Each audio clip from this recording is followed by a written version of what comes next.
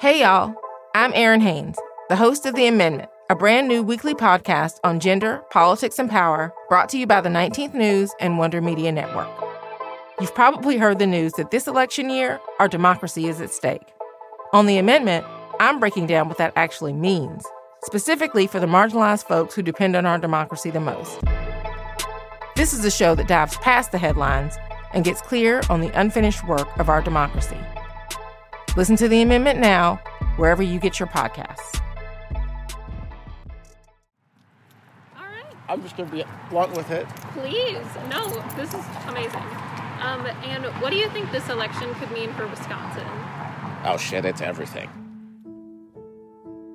Yeah, with us being a swing state, I definitely believe that all eyes are on us. Yeah, I'm not even sure where to begin. Freedoms, the economy and freedoms. I would say definitely education is key. Education and prison reform is two things, but I believe that they go hand in hand. Not defunding the police department. Okay. Gay rights, trans rights, and minority protection. Actually, sometimes I think, is this all we have in this country? Is these two people? I don't know. That sounds awful. Yeah, I don't want Trump or Biden winning. What's going to happen? I have a young family. What's going to happen as they're growing up over the next, 4 years? Where does the power lie? 4 years after Donald Trump's upset victory, America has elected a new president. Joseph Robinette Biden Jr. will be the 46th president of the United States. The vice president-elect, Kamala Harris, will make history as the first woman and first person of color to hold the position. But as with most things in 2020, election night was not standard fare. The Trump campaign held off advances from the Democrats in Florida, North Carolina, Texas, and Ohio. It became clear that this election, once again, would come down to the fabled blue wall. Biden now is going to have to take, it looks like, some of this Midwest path to the White House we were talking about. Would it come down to that? It's starting to look like it might. This is their blue wall path through the Midwest to the presidency, and that's where the Biden campaign had been focusing so much of its attention. If Biden wins these three, if he wins Wisconsin, if he wins Michigan, if he wins Pennsylvania, that would put him over 270. All eyes were on Wisconsin, Michigan, and Pennsylvania as many Americans began a fitful night's sleep or poured another cup of coffee. And in the wee hours of the morning, results finally started to come in from Wisconsin. We begin with breaking news out of the Badger State. CBS News is projecting Wisconsin to flip for Joe Biden. As was the case in 2016, the polls were inconsistent this year. While the overall electoral map may end up squarely within the projected results, the margins in these states were not the convincing 5 to 6 point win projected for Biden. As of taping, in Pennsylvania, the last of the blue wall states to be called for Biden, he leads by about 46,000 votes. In Michigan, which was called for Biden a day after the election, he leads by nearly 150,000 votes. And in Wisconsin, Biden secured a victory with just 20,000 votes. Biden recapturing the upper Midwest is a decisive victory for the Democrats. But the close margins in these states, and particularly in Wisconsin, tell a more complex story. One that highlights and reinforces the tension still at play in American politics. From Wonder Media Network, I'm Grace Lynch, and this is our final episode of Winning Wisconsin, the story of one state fighting for its own political identity with national implications.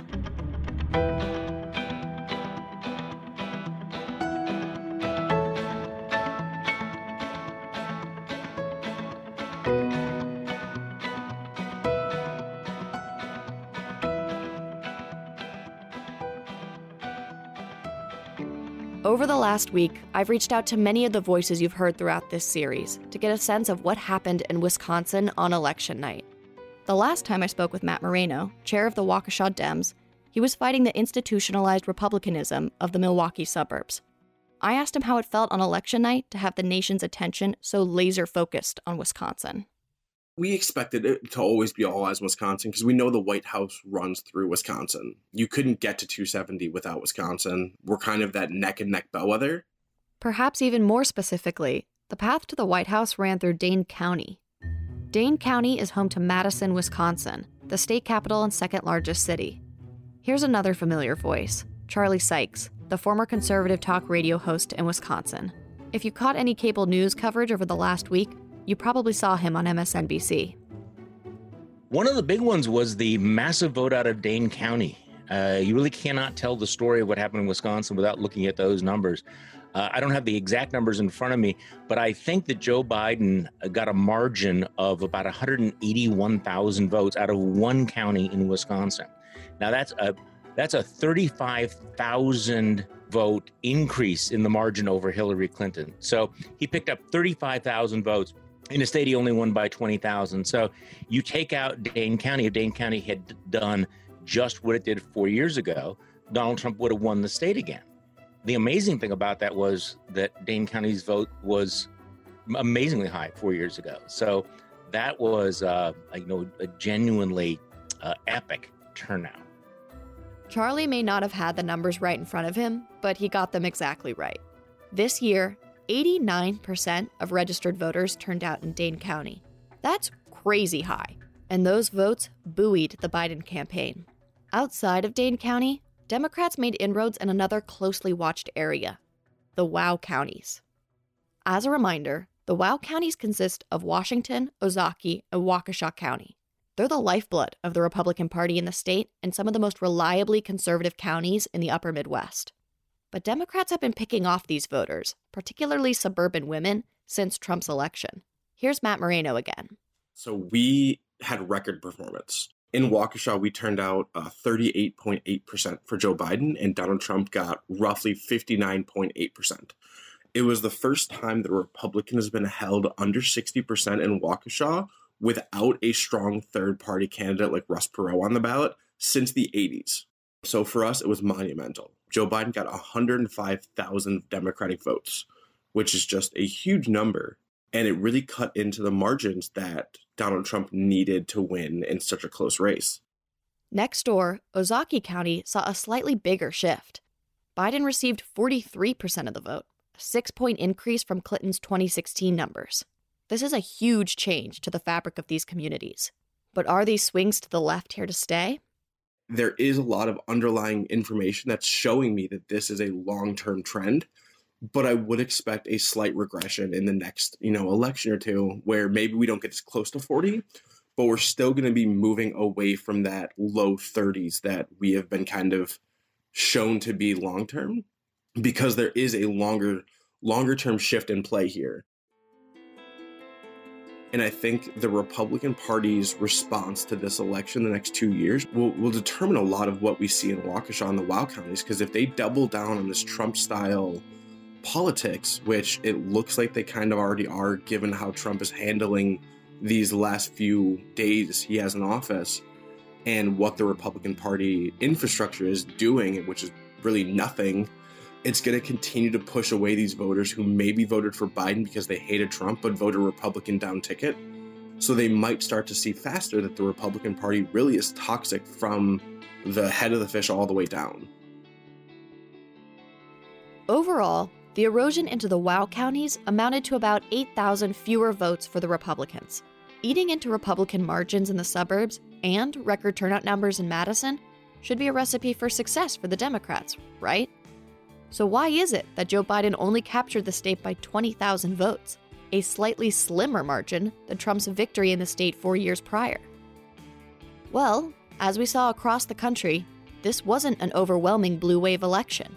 While Biden is on the cusp of receiving the same electoral college victory as Trump did in 2016, the Democrats' chance of taking the Senate winnowed to 2 runoff elections in Georgia. The Democratic majority in the House shrank, and the party failed to win control of key state legislatures ahead of a crucial redistricting year. Some of those failures bled into Wisconsin. Despite immense effort, turnout in Milwaukee was the same as 2016. There is a caveat here that Milwaukee County, which includes the suburbs most closely tied to the city, showed an increase in turnout, which buoyed the overall vote share for the Democrats.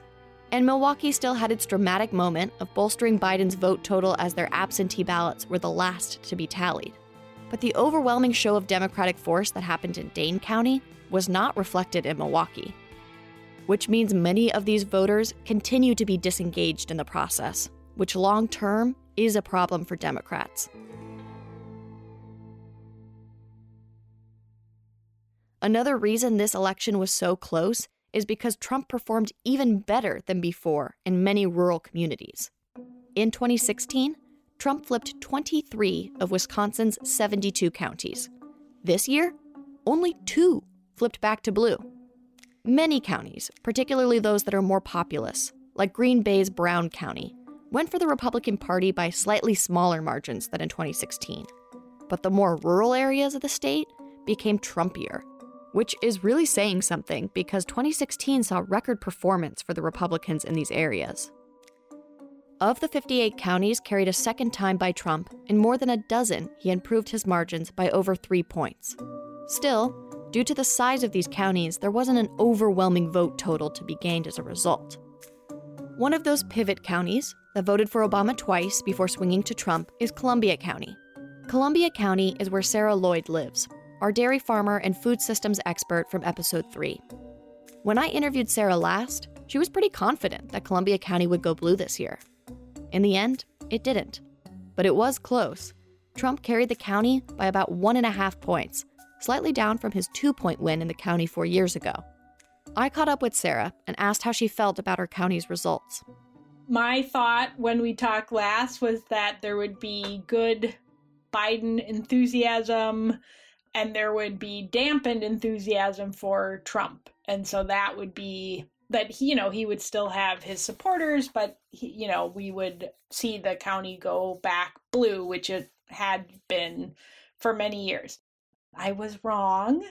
I was surprised by the enthusiasm of the Trump supporters, and I think we saw that generally across the rural areas. This was an election where turnout and persuasion were required. The Democrats turned out their base of support in urban centers, and their persuasion of suburban voters was significant.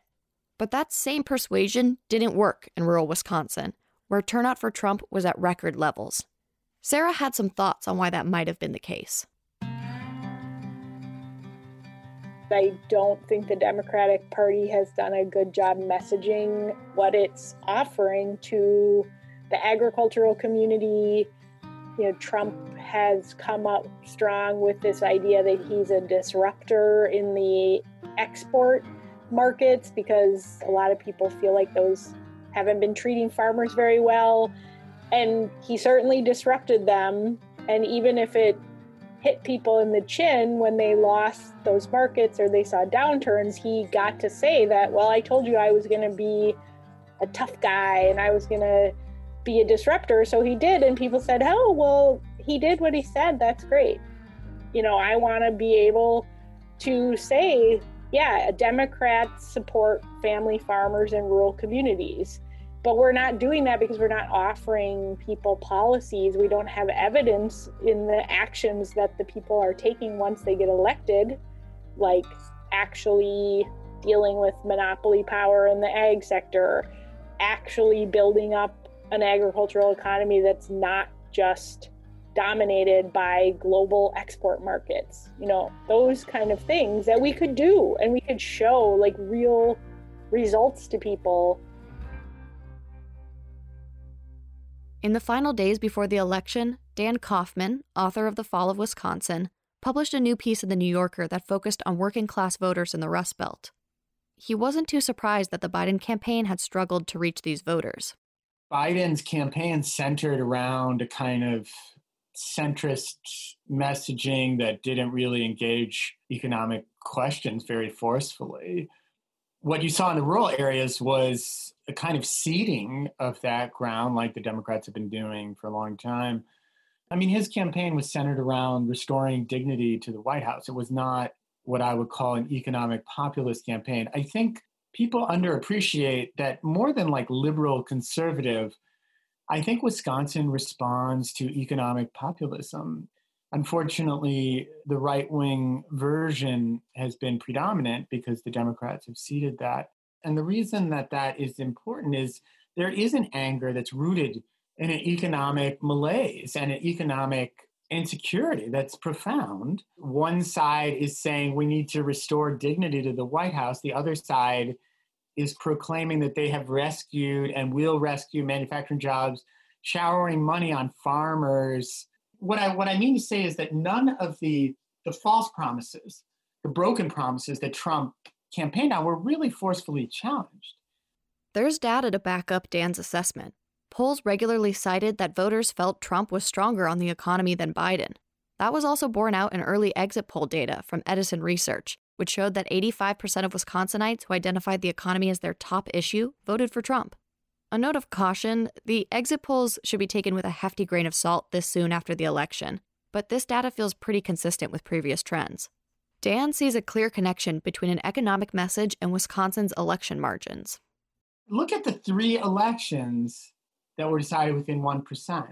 Michael Dukakis, Al Gore, Kerry was 5,000 votes, Trump was 20,000 votes, and Biden was 20,000 votes.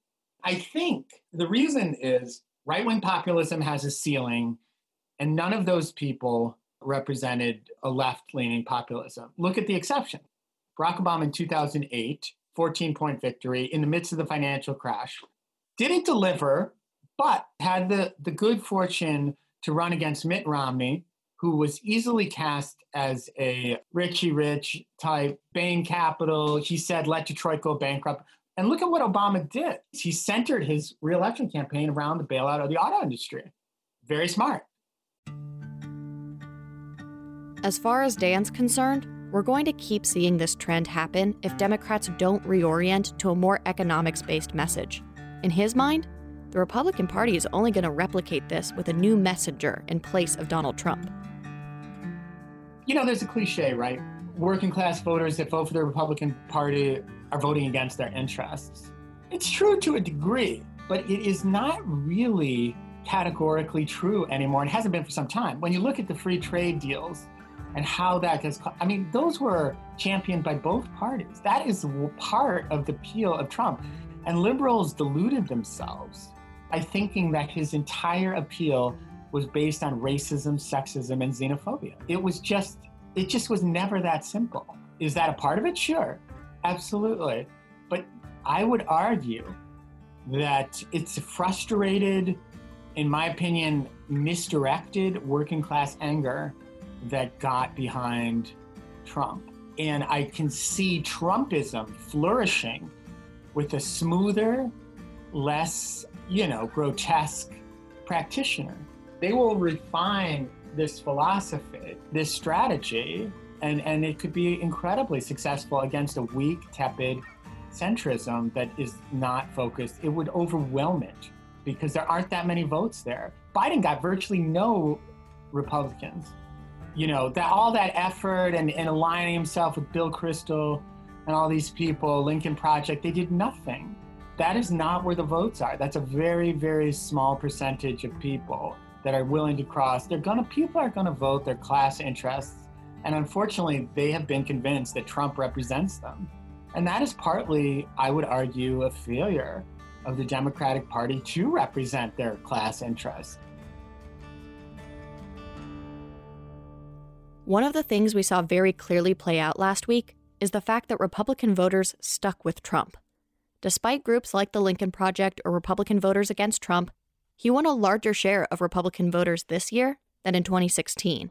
And he expanded his base. Voters of color, particularly black voters, overwhelmingly supported Biden. And yet, while exit poll data is not yet definitive, Trump looks to have improved his margins with voters of color. The election was not seen as a repudiation of the Republican Party at all. Aside from the president, it was actually a really good night for most other down-ballot Republicans. Many of the president's most ardent defenders cruised to re-election in races previously thought competitive. The Democrats lost nearly every toss-up House race. It's been long debated whether Donald Trump's virulent approach to politics was an aberration, as Joe Biden has called it, or a symptom of a much more pervasive movement in America. With the results as they stand from this election, I think we can formally lay that debate to rest. Donald Trump was not an aberration. While he may have lost the White House, members of Congress and state legislatures across the country still carry the Trump mantle. But what happens to a party that's remade itself in its leader's image once that leader is gone? What does Trumpism look like without President Trump? Some of us would have liked to have seen a more thorough rejection of Trumpism writ and branch. And the question is, what does Trumpism look like or feel like without Donald Trump? A lot of this is not transferable. The corruption, the lying, the narcissism, don't try that at home. I'm not sure who else is going to be able to pull that off. So there are certain issues that I think will carry over, but Trumpism without Donald Trump is a big question mark. That's Charlie Sykes again. Charlie spent decades promoting conservative policies before becoming one of the key voices of the Never Trump movement. Here's how he feels about watching his Republican peers embrace Trump once again. Oh, pretty much on an island.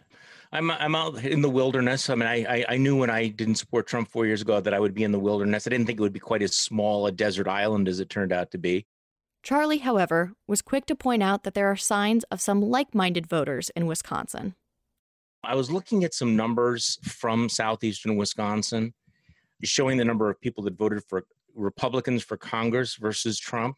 And in this 6-county area, about 24,000 people voted for their Republican candidate for Congress, but did not vote for Donald Trump. Now, that number is larger than the statewide average. I mean, the statewide margin. So that would suggest that in this 6-county region, there were at least 24,000 Republican voters who were not going to support Donald Trump.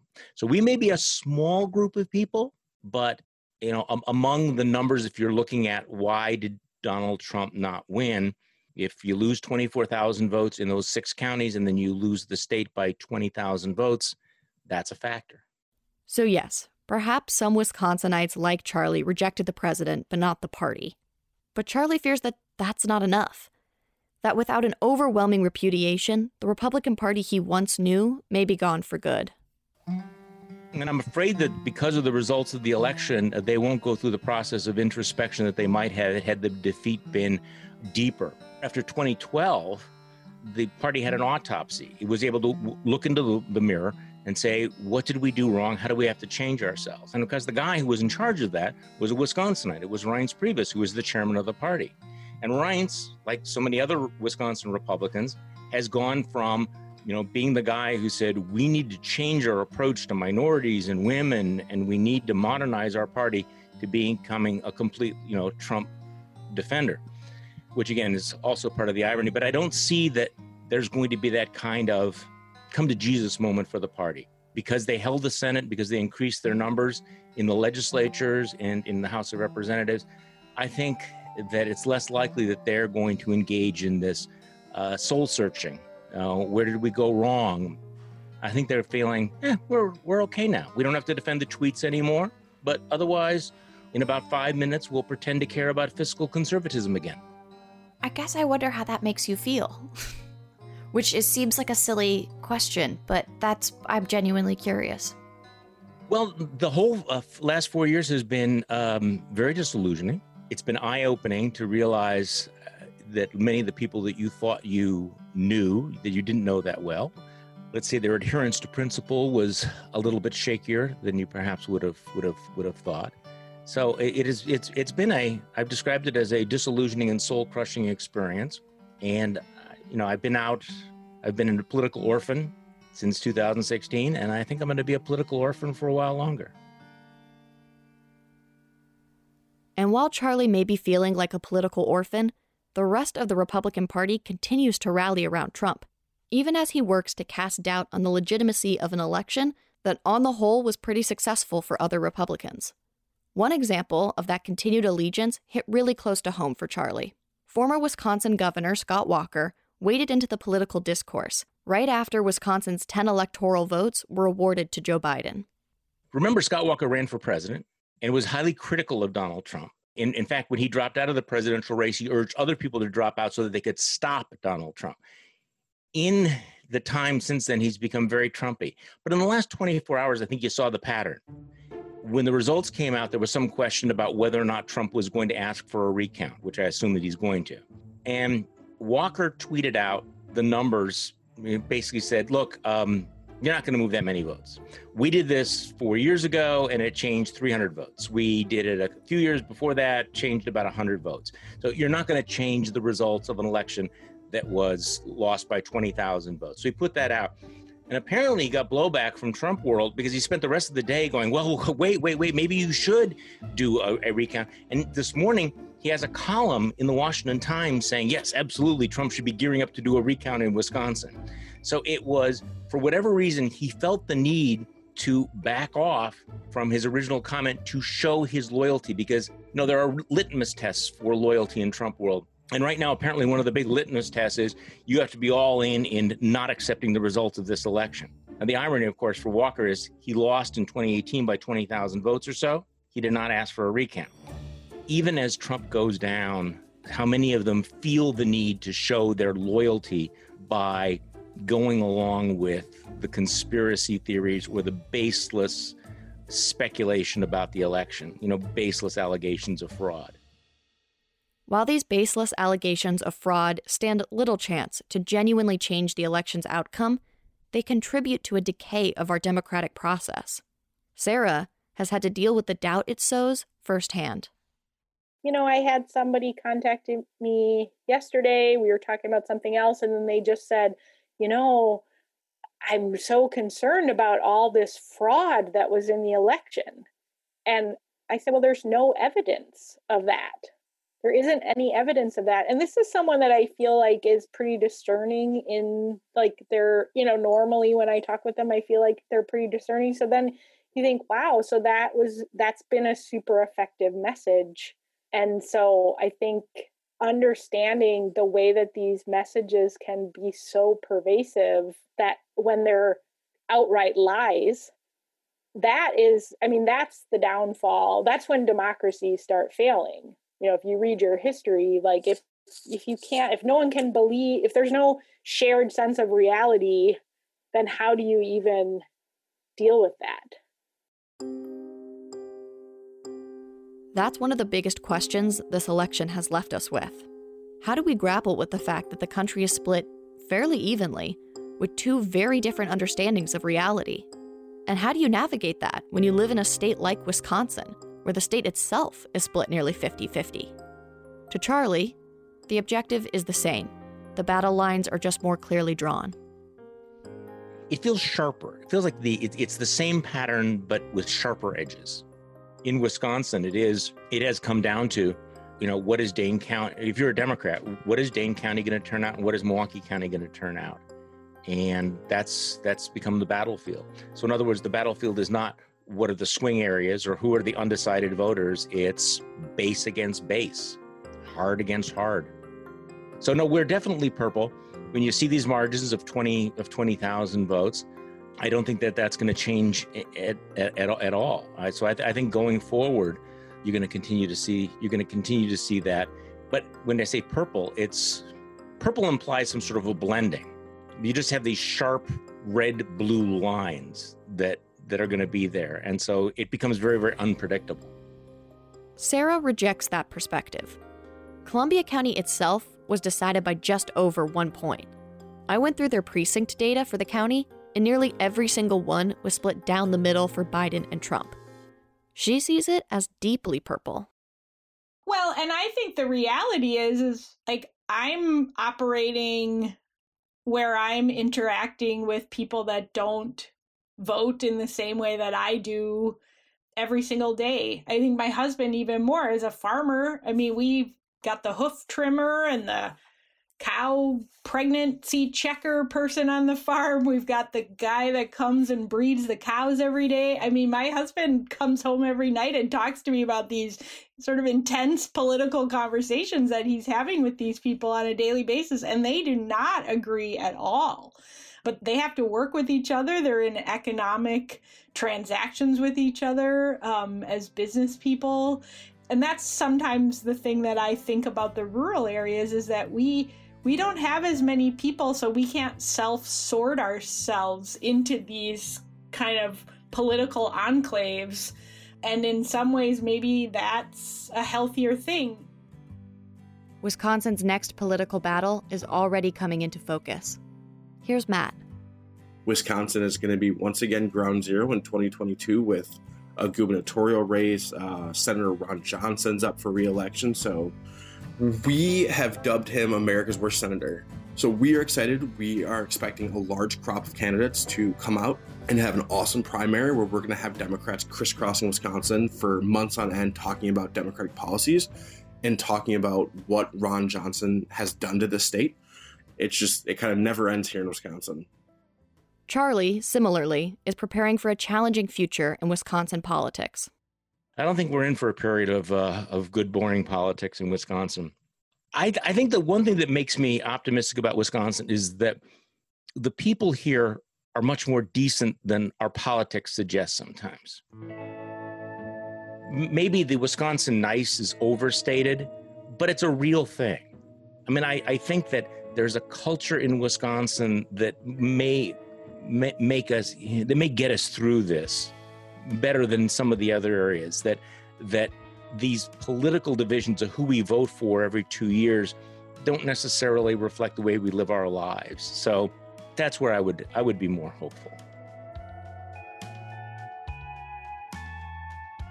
When I set out to make this show, I knew that as the tipping point state, Wisconsin was emblematic of the 2016 election.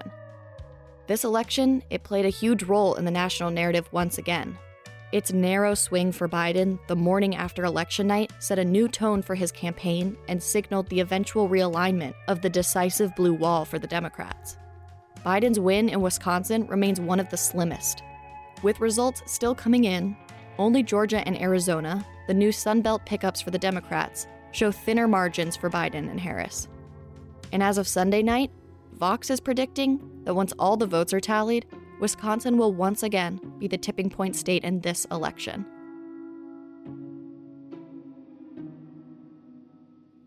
But there's more to it than that. After hours consuming dairy profitability reports, local election archives, labor data, racial inequality studies, and thorough state histories, plus an invaluable subscription to the Milwaukee Journal Sentinel and countless hours of interviews, I grew to understand Wisconsin as a microcosm of so much more than the country's presidential elections. In so many ways, it is emblematic of our core issues around economic and racial inequality, the tribal partisanship and divisive politics that have become iconic of the last 2 decades, all bottled up in one state that split almost exactly 50-50 politically. So while America's dairyland may have swung for the Democrats this time around, I don't see how either Democrats or Republicans could feel like it's reliably in their camp. The ambition of winning Wisconsin is poised to take center stage in our elections for years to come. Perhaps that shouldn't be so surprising. After all, Wisconsin has been called the laboratory of democracy. And what is our country going through right now if not a massive experiment on the durability and persistence of the norms and institutions that make up our democratic system? In a way, Wisconsin is the natural arena for these tensions to play out. The state motto for Wisconsin is Forward, which I find remarkably fitting for such a bellwether state. And as with the conclusion of every election cycle, the country is now looking forward. Forward to what the next 4 years can bring, forward to the systemic challenges that still stand in our path, forever forward.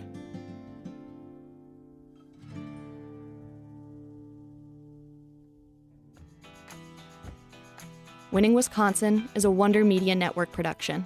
It's created by myself, Grace Lynch, and produced by myself and Maddie Foley. Jenny Kaplan is our executive producer. Dana Monroe contributed reporting to this episode. Special thanks to Jim Lynch, without whom I could not have made this show. For more from Wonder Media Network, you can follow us on Twitter at WMN Media. For more from me, you can follow me on Twitter at GraceLynch08. I've loved hearing from you guys so far. Thank you all again for listening. Bye.